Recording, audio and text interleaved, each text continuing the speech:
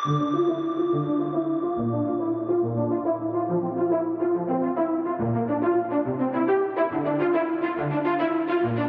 is the Multi-Faith Matters podcast. I'm your host, John Moorhead.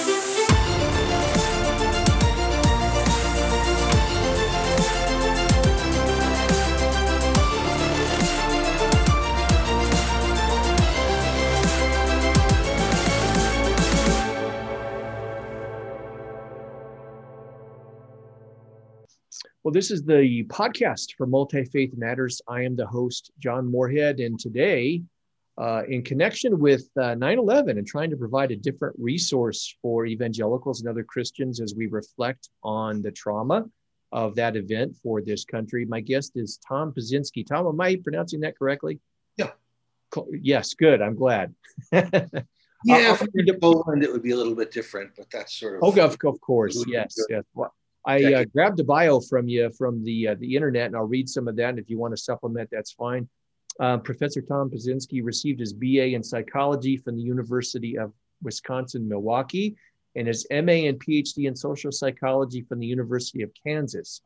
His research has been funded by the National Science Foundation since 1989. He received an Alexander von Humboldt Fellowship for collaborative research with psychologists in Germany, and several grants from the Dutch government for collaborative research with psychologists in the Netherlands. He and his colleagues have played a major role in the development of experimental existential psychology, an emerging subdiscipline of social psychology that applies rigorous experimental methods to the study of human confrontation with existential problems such as death, freedom, isolation, and nature. He teaches a variety of courses in social psychology. His research focuses primarily on terror management theory, which is what we're going to be talking about today, which he developed with colleagues Jeff Greenberg and Sheldon Solomon. Terror management theory is concerned with the role of self-esteem and cultural belief systems in providing protection against core human fears, especially the fear of death. Over the years, Professor Pyszczynski and colleagues have explored the role of terror management processes in a wide variety of topics. And I ran across his book, in the wake of 9/11, The Psychology of Terror, that he co-authored with those colleagues mentioned previously. And we're going to unpack that today. Professor Pyszczynski, welcome to the program. It's good to be here. I appreciate you responding to the invitation in a positive way. Let me share with you and with the audience the background for our conversation. I work in multi-faith engagement. I try to help evangelicals and other conservative Christians practice a more neighborly and hospitable way of relating to religious others, particularly those where there is conflict and friction, such as the Muslim community. And a few years ago, I pursued a couple of grants through the Louisville Institute.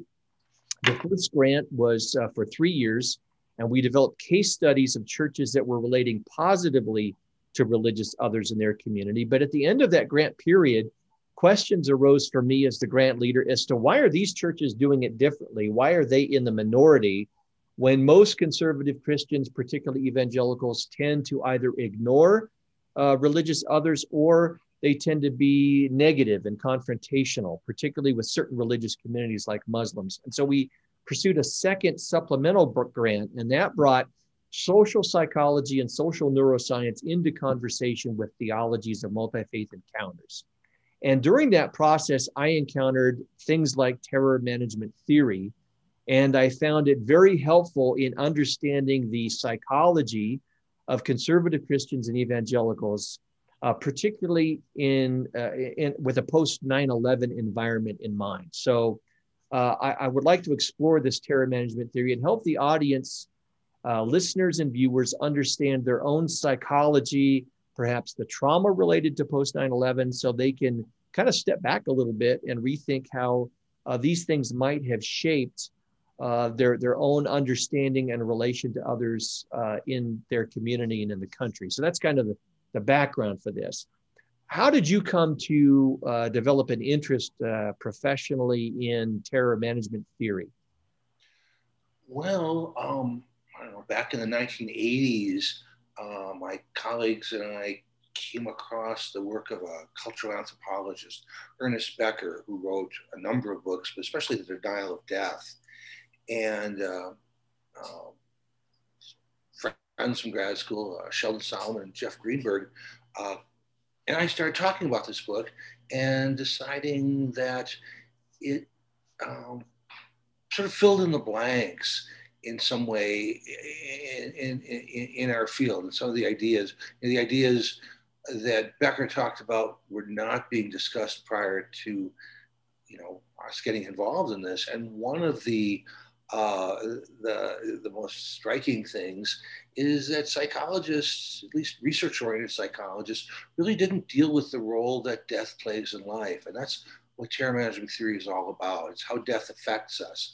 And actually, I remember reading this book myself and not liking it and sort of arguing against him every page through. And at some point it struck me, it's really interesting. I'm finding this so, so disturbing, and I'm so against it. And it struck me that maybe these ideas were sort of touching a nerve that was affecting me in some ways that I hadn't been aware of. I gave a little definition that I found on some of the internet materials that is associated with the work that you do. In terms of terror management theory, how would you define it? Can we define that a little more broadly? Well, yeah, there's a lot to say there. Yeah.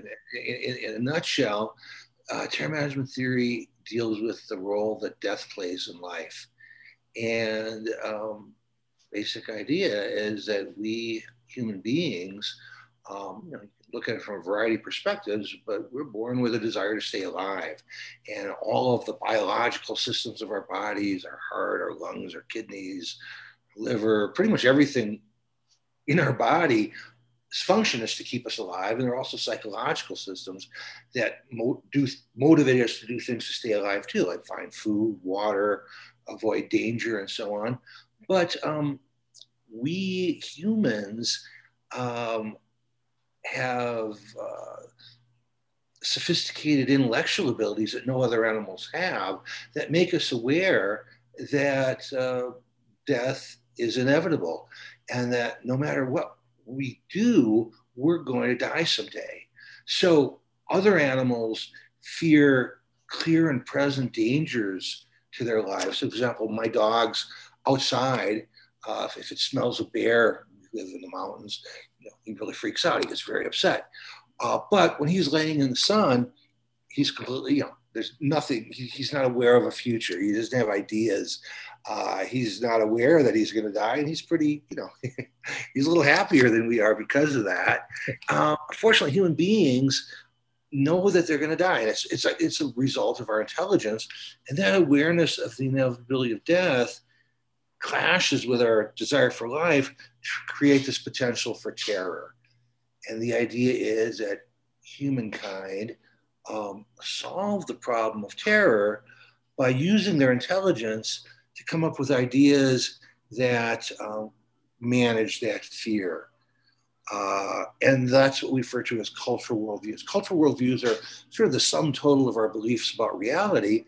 And the idea is that knowing we're going to die affected the kinds of ideas that early humans thought of and found interesting and appealing, and other people liked them, and they eventually spread and became part of our worldviews. So cultural worldviews do a number of things. They give meaning to life, they give structure and order to our experience. They also provide a set of standards for what a good person is like. And all cultures have these standards of value. It's good to be strong. It's good to be fast. It's good to be kind. It's good to be loving. It's good to be caring. Many of these values are universal just because they help people get along. And then some of them are a little more specific from culture to culture. So for example, different religions have different beliefs about God, about the origins of life, about what is good and what is evil. Although actually most religions, the religions that have survived and that are around today, share more values than they differ on. Okay, so the idea then is that if we have confidence or faith in our worldview and believe that it's the way things really are, and we live up to the standards of worldview, which gives us self-esteem, that creates sort of a shield or buffer against the things we're afraid of and the anxiety or potential for anxiety that results from knowing we're going to die. Now, go ahead. Let me see. Does that make sense at this point? Yeah. We're afraid of death, and so this is a psychological response. And if I'm hearing you correctly, within that is not only the fear of physical death and the desire for life, but wrapped up in that is also these cultural worldviews and the fear of the death of our cultural worldview, that the other threatens that. Is that correct? Yeah. And there's another part that's really important in understanding how people deal with those who are different from themselves. And this is the idea that our beliefs and values are ideas, and there are a lot of them around and a lot of different ones around. So what gives people confidence that their views are true and correct is when other people share those beliefs and values. So for example, and this is the way people think and the way we understand reality. So for example, if you're in a room and you start feeling really, really warm, you might mention that and say, gosh, is it warm in here? And if everyone else says, yeah, you interpret that as a validation of your perception that the room is actually warm. But if you're feeling very warm and everyone else says, no, actually, I'm getting a little cold, and they start pulling off their sweaters, that invalidates your perception and causes you to question it. You might think, well, maybe I'm getting sick, or maybe there's something wrong with me. Maybe, I don't know. It just challenges your belief. Another example. Okay, right now, I'd like to believe that I'm making sense. You know what I mean? I'd like to believe that these are decent ideas. And, if you're nodding like you are now, I'd say, okay, I'm making sense. But if as I'm talking, you're shaking your head and waving your fist, it's a little harder for me to be confident that the world is the way we think it is, or that my ideas are making sense. So this need for validation from other people is a very deep one. And it's something that many of us won't admit. A lot of us think that, no, I base my beliefs on my own reading of things. Decades of research show that people are heavily influenced by others. And that's why we like to be around other people who share our beliefs, and we like people. So if you and I are talking about something, I don't know, let's suppose we're talking about the NBA championships, and you thought, I don't know if you followed it all, but you thought the Bucks did a great job. I'm from Milwaukee. I'd like you more, right? And if you said, nah, it was a fluke, they were lucky, they got, unfair calls, even though we're getting along in other ways, that would create a bit of a wedge. So that's one of the issues with people dealing with those who are different, is the idea that whether we realize it or not, we rely on other people to increase our confidence and certainty or faith in our beliefs and values. And when other people share those beliefs, we like them, and it strengthens our beliefs. But when other people have different ways of thinking, it raises the possibility that maybe our way isn't the right way. Now, we don't experience it that way. We experience that as an increase in emotion, negative emotion, what we call anxiety, because that firm confidence or faith in our beliefs is what protects us from fear. So what happens when people are different is the mere existence of people who are different raises the possibility of other ways of being and other realities, the possibility that their way might not be any, our way may not be any better than theirs. So it creates this negative emotion that we diffuse by putting those people down. So if they are ignorant savages, if they are brainwashed by charismatic lunatic leaders. You know, if Osama bin Laden has them under his spell, for example, and has somehow fooled them, that diffuses that difference. It makes it okay again. My entry point into terror management theory was through social psychology and moral foundations theory, specifically through the work of Jonathan Haidt. And my operating theory in trying to understand the evangelical psyche was discussed. That when evangelicals consider, there's some interesting research papers I found, even just thinking about the Quran or the doctrine of another religion, they tend to feel like their purity is somehow threatened or the possibility of compromise there. Does terror management theory work and overlap with other areas of psychology? Sure. You know what moral foundations theory claims is that we have these deeply rooted moral intuitions or gut feelings that evolve to help people live together in small groups. So that if we are caring, if we're fair, if we avoid harming other people, if we respect authority, what else? If we favor people who are part of our group for people who are different groups, from different groups, that all kind of is useful because it helps us get along together and live and survive in groups. And one of the other things she suggests is that these gut level reactions were then sort of customized by culture, that as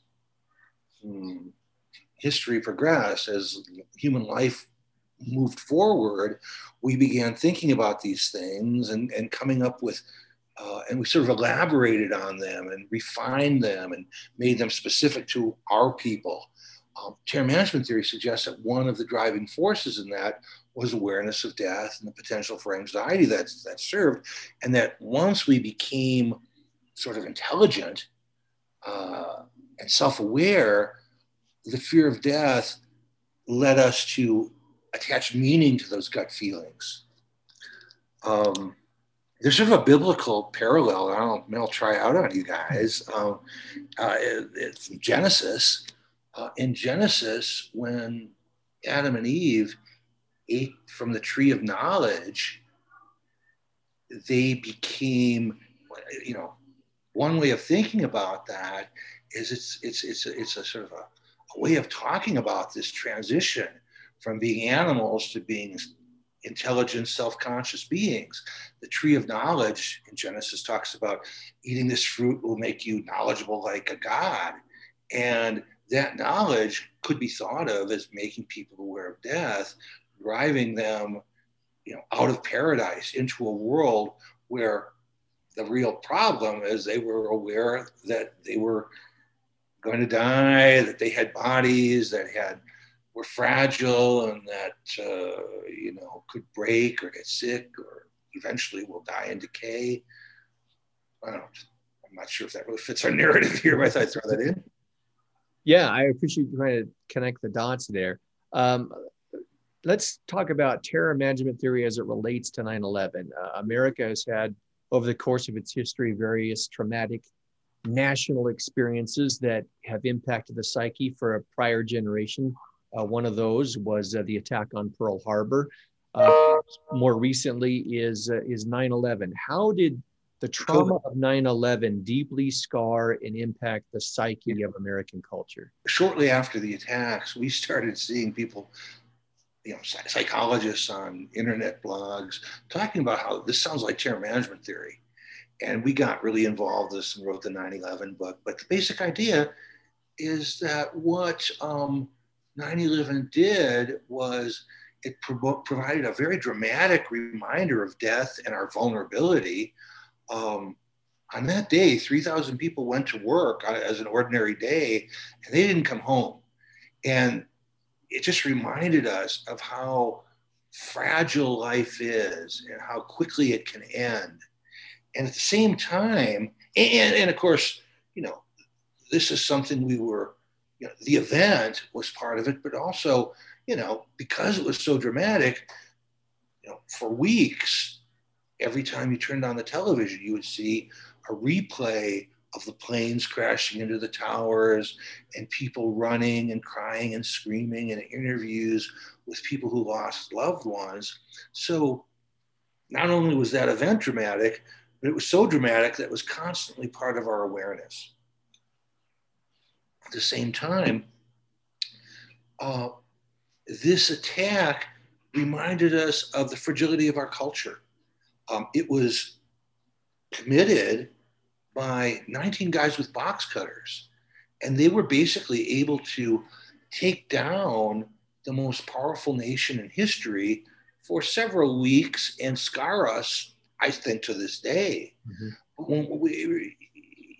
The way it happened and how relatively simple it was sort of terrifying. Again, a reminder of the vulnerability, how easily things could go. And these guys were doing these things because they believed that America was evil and deserving of punishment. Now, almost none of us think that way, but the idea that some people could do this and in the name of their God, I think in a horrible misreading of Islam, thinking that this was a justified vengeance for evils of our country was a big challenge to our worldview. It was sort of on the one hand, a reminder of death, and on the other hand, an attack on our culture and our self-esteem as a people, in the sense that this could be done to us relatively simply. It was very easy to imagine it happening again. So the idea is this discombobulated Americans and led us to do a lot of things to try to shore up our faith in America and the American way of life and belief system, and push away that anxiety and fear. So one of the things we did is we became more patriotic. We waved the flag. We talked about, it brought Americans together in a way that I don't think anyone has seen since. I would like to see, I don't want to see another terrorist attack, but I'd like to see Americans united like we were shortly after 9/11. It led people to want to live up to their values. It led to an increase in charitable giving for about 6 months, both to 9/11 related causes, but to all sorts of other kinds of causes. Church attendance increased for about 6 months. And on the other side, there was a reaction against those people who saw the world differently. And one of the things that people do when they're afraid is they cling more to stereotypes of other people. And there was a tendency to overgeneralize and think that the action of these 19 guys and the thousands of people, or I don't know how many people, were involved in Al-Qaeda. And it, there is I guess sort of a radical, dangerous stream of Islam that teaches that this is a good way of being, which is a minority view, represent everyone. So there's this tendency to stereotype and want to distance and sort of put those people down. In terms of thinking about stereotypes, what I like to suggest to people is they think about a group they belong to, for which there's a stereotype. So, for example, there are stereotypes about evangelical Christians, right? And some of them aren't very pretty. And and I know that doesn't describe all evangelical Christians. It certainly doesn't describe all Christians, but a lot of people believe that. And especially when we're afraid, we need that simplicity in understanding the other in a way that makes us superior, us the moral ones, the other ones the bad ones. So we all belong to some category for which there are stereotypes, and we know, because we're talking to evangelical Christians, let's think about that. We know that there are some evangelical Christians that, favor, in Colorado Springs, a guy, carrying a crucifix went in and killed 4 people at an abortion clinic. regardless of what you think about abortion, I'm sure the vast majority of evangelicals would see that as a terrible thing to do. That becomes part of the stereotype, right? Right. Unfair, out of touch with reality, but it's the way the mind works. So one of the things that happened in response to 9/11 was this increased stereotyping of Muslims, lumping them all together and seeing them as more different from us than they are and more evil and evil. And at some point, before we finish, I'd like to talk about some studies I did with an interesting group, a psychologist from Iran and a psychologist from Israel. And, so we had a Muslim, Christian, or a Jew and Christian working, and a couple of Christians working together on this project, looking at some of the things that increase and decrease hostility between the groups. Yeah. We might not be ready to get there yet, but it's really relevant. Yeah, let me just interject a comment and some thoughts. If you want to give me some feedback on that, you can, or we could just talk about those studies.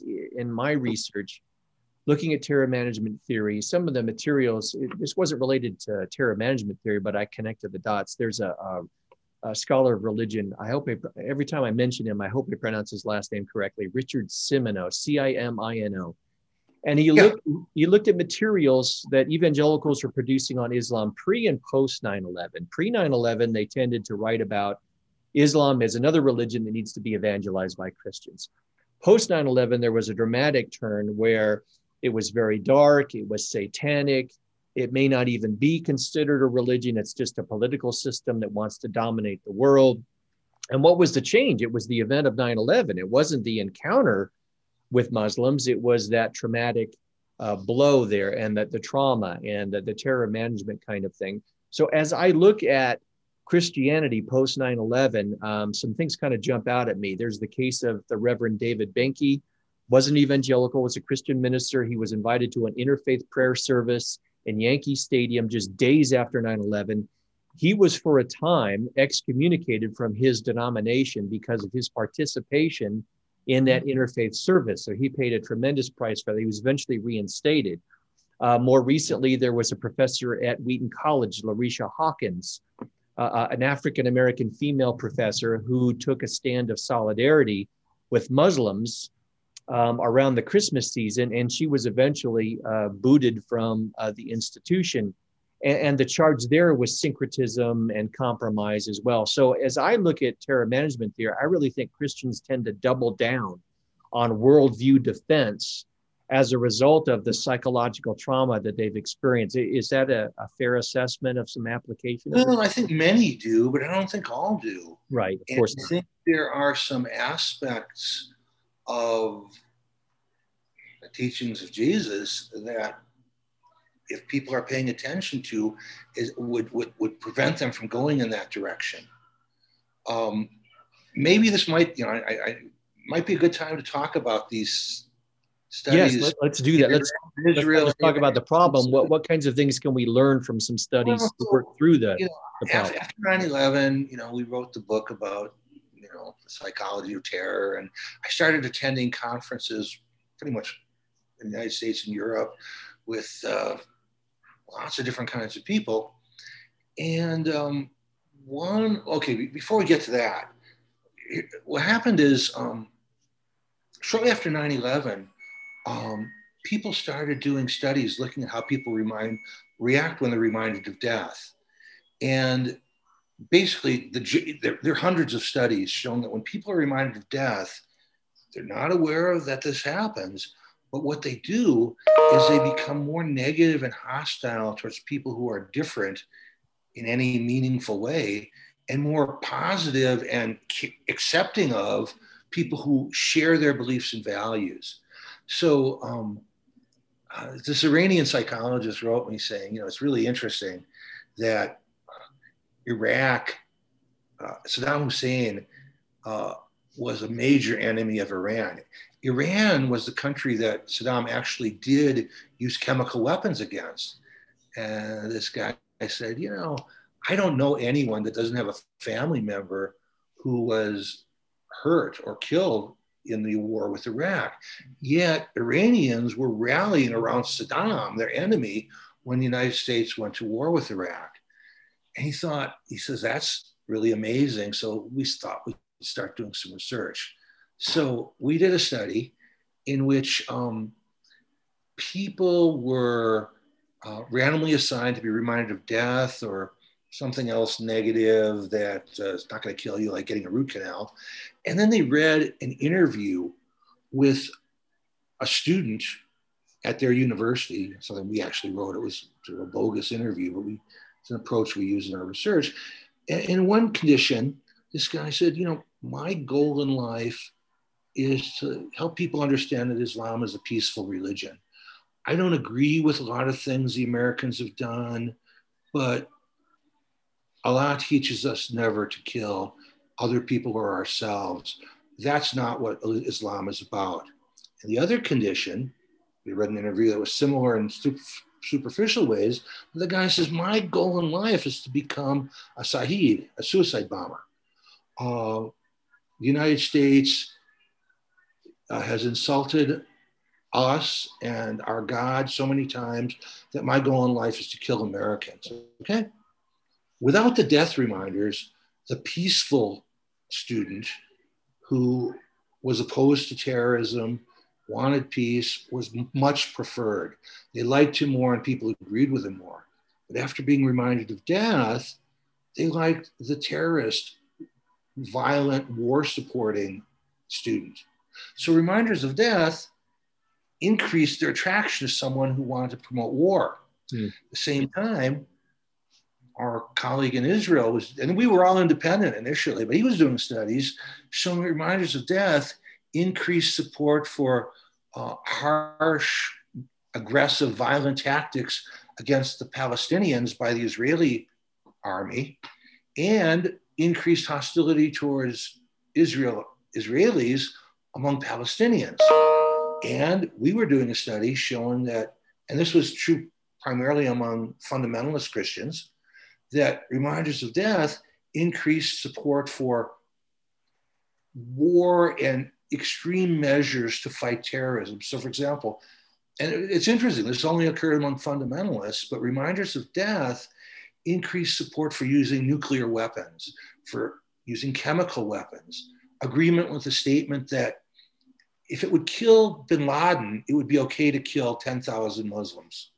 Okay?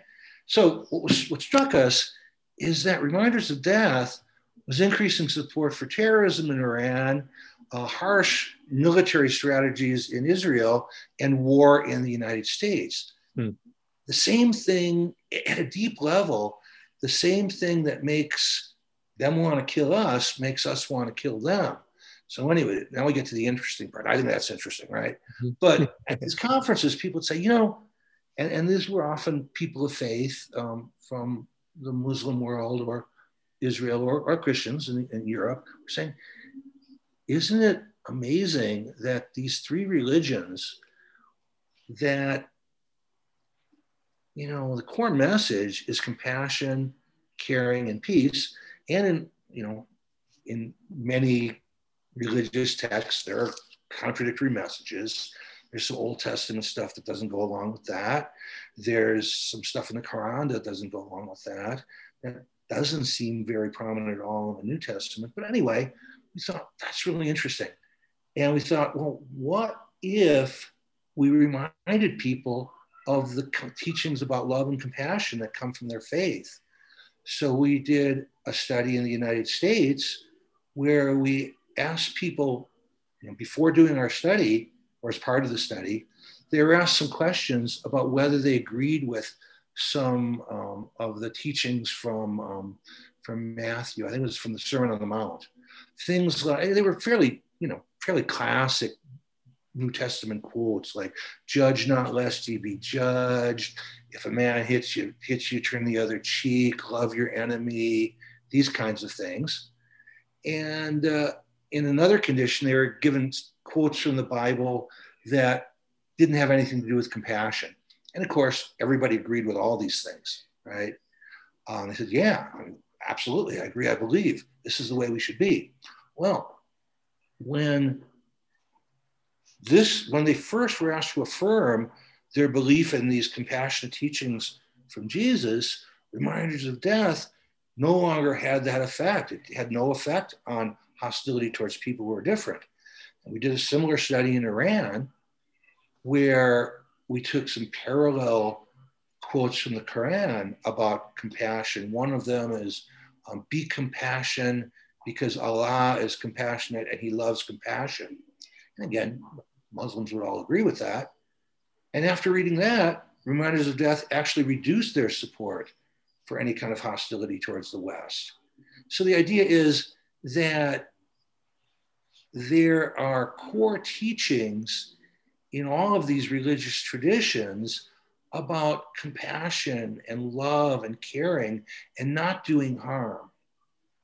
And that when people are reminded of those things, it takes away that tendency towards hostility.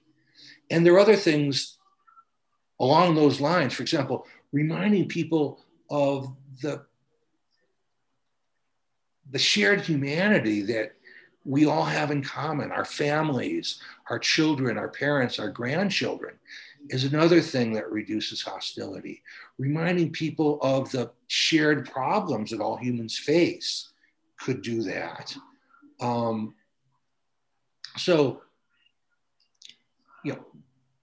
we were motivated to do those studies because there was a lot of discussion about how is it that religion is fueling these wars. And there were prominent military leaders, religious figures around that time were saying, we're going to win because our God is the real God and their God is not. And this was being said in the Islamic countries as well, and I'm sure in Israel. And the point being that when you remind people of these basic values of compassion, which I believe really are central to, what I consider Christianity. And I think most Christians would say, yeah, I'm all for that. Mm-hmm. You don't get that hostility. The problem is when the other is different, that is that challenge to our way of being. Out of awareness, people aren't aware of it, but when they're reminded of people who are different, their confidence, their comfort levels goes down. So one way the way I like to think about it is that the compassionate teachings of most of the world's major religions, you find this in Buddhism, you find this in Hinduism as well, are messages that are aimed at helping people get along and reducing conflict. And when, and they can have that very positive impact. They don't always have that impact because the other side of it is when you have a world with multiple religions and multiple belief systems, there's this tendency to want to say, well, mine is right. If mine is right, yours must be wrong. And if mine's right and I'm good, you must be evil. Right. One other thing I like to say about this is, I'd be interested in your thoughts about this. And I've asked a priest and imam about this. And, do you think it's better to think of the world religions as being competing gods, where there's one truth and everyone else is wrong? Where, if you think about, like 50,000 years where humans had where religions began, like there's one that's right and all the others are nonsense? Or might it be that people in different parts of the world in different time came to know this God in different ways? So are different religions competitors where one's right and the others are wrong? Or are they the way different cultures see the truth that lies at the surface of them all? Yeah, it's a huge question. Unfortunately, we're at the end of the time for this podcast, but I will say, just to respond to that, I think there's an aspect there that we need to explore. I do think the religions have great commonality, but they also have some contradictions and irreconcilable differences. And so what we're trying to do, one of the things I do is work for the Foundation for Religious Diplomacy. And we're saying, let's not ignore our differences. Well, let's talk about our differences and commonality, but let's learn how to fight better. Let's learn how to argue better in respectful kinds of ways. And that's a healthy form of what we call contestation for truth. And I think we need humility along the way. And I think one of the tools to do that is for us to all to tap into disciplines like social psychology to help us understand what's going on in our psychologies as we disagree over truth. So that doesn't completely answer your question, but with the time limitation, it's not an answer, right? You know, it really is. It's not a yes or no. It's something to ponder. Yeah. Whether, you know, I mean, I just like to think of the idea that people in different parts of the world, coming from different cultures, come to know life in different ways. But there's some core truths, and even, you know, even if a person wants to argue that their truth is sort of better than the other people's truths, I think it's still useful to think about what's shared. Oh yeah. Why is it that the idea of compassion is something that you find in all the world's religions? And I know there's going to be people out there saying, yeah, but there's this quote I read, you know, from a religious leader, and you can find those quotes from leaders of all religions. It's not specific to anyone. You know, my view, you know, again, no need for people to agree with this, is that there's some value in all these things. And, you know, we're better off if, you know, just in terms of how we're going to move forward as a people into the future, we're going to do a lot better if we focus on what we share than on what we're different. Yeah. Okay. Yeah, no, I appreciate that. And I wish we had more time to unpack this. And I appreciate you taking the time. You said before we started recording, you usually don't talk to an audience like this, but I think they need to hear these kinds of insights. So I appreciate you being a guest on the program. Thanks. I really enjoyed it. You're a really interesting guy to talk with. Well, thank you. Again, my guest has been Professor Tom Pyszczynski, and he is the co-author with Sheldon Solomon and Jeff Greenberg, a great book, In the Wake of 9/11, The Psychology of Terror. If you're watching on YouTube, that's what it looks like. And in the program notes, we'll include a link to Dr. Pyszczynski and his work, as well as a link to the book. And I would encourage everyone who wants to understand how America was traumatized, particularly communities of faith, and how that may influence and shape some of the negative attitudes that we have towards other faith communities, particularly Muslims, and how it continues to impact how we do politics and relate to each other, seek out these kinds of resources. I'm John Moorhead, the host of the Multi-Faith Matters podcast. Thank you for watching and listening. Until the next episode.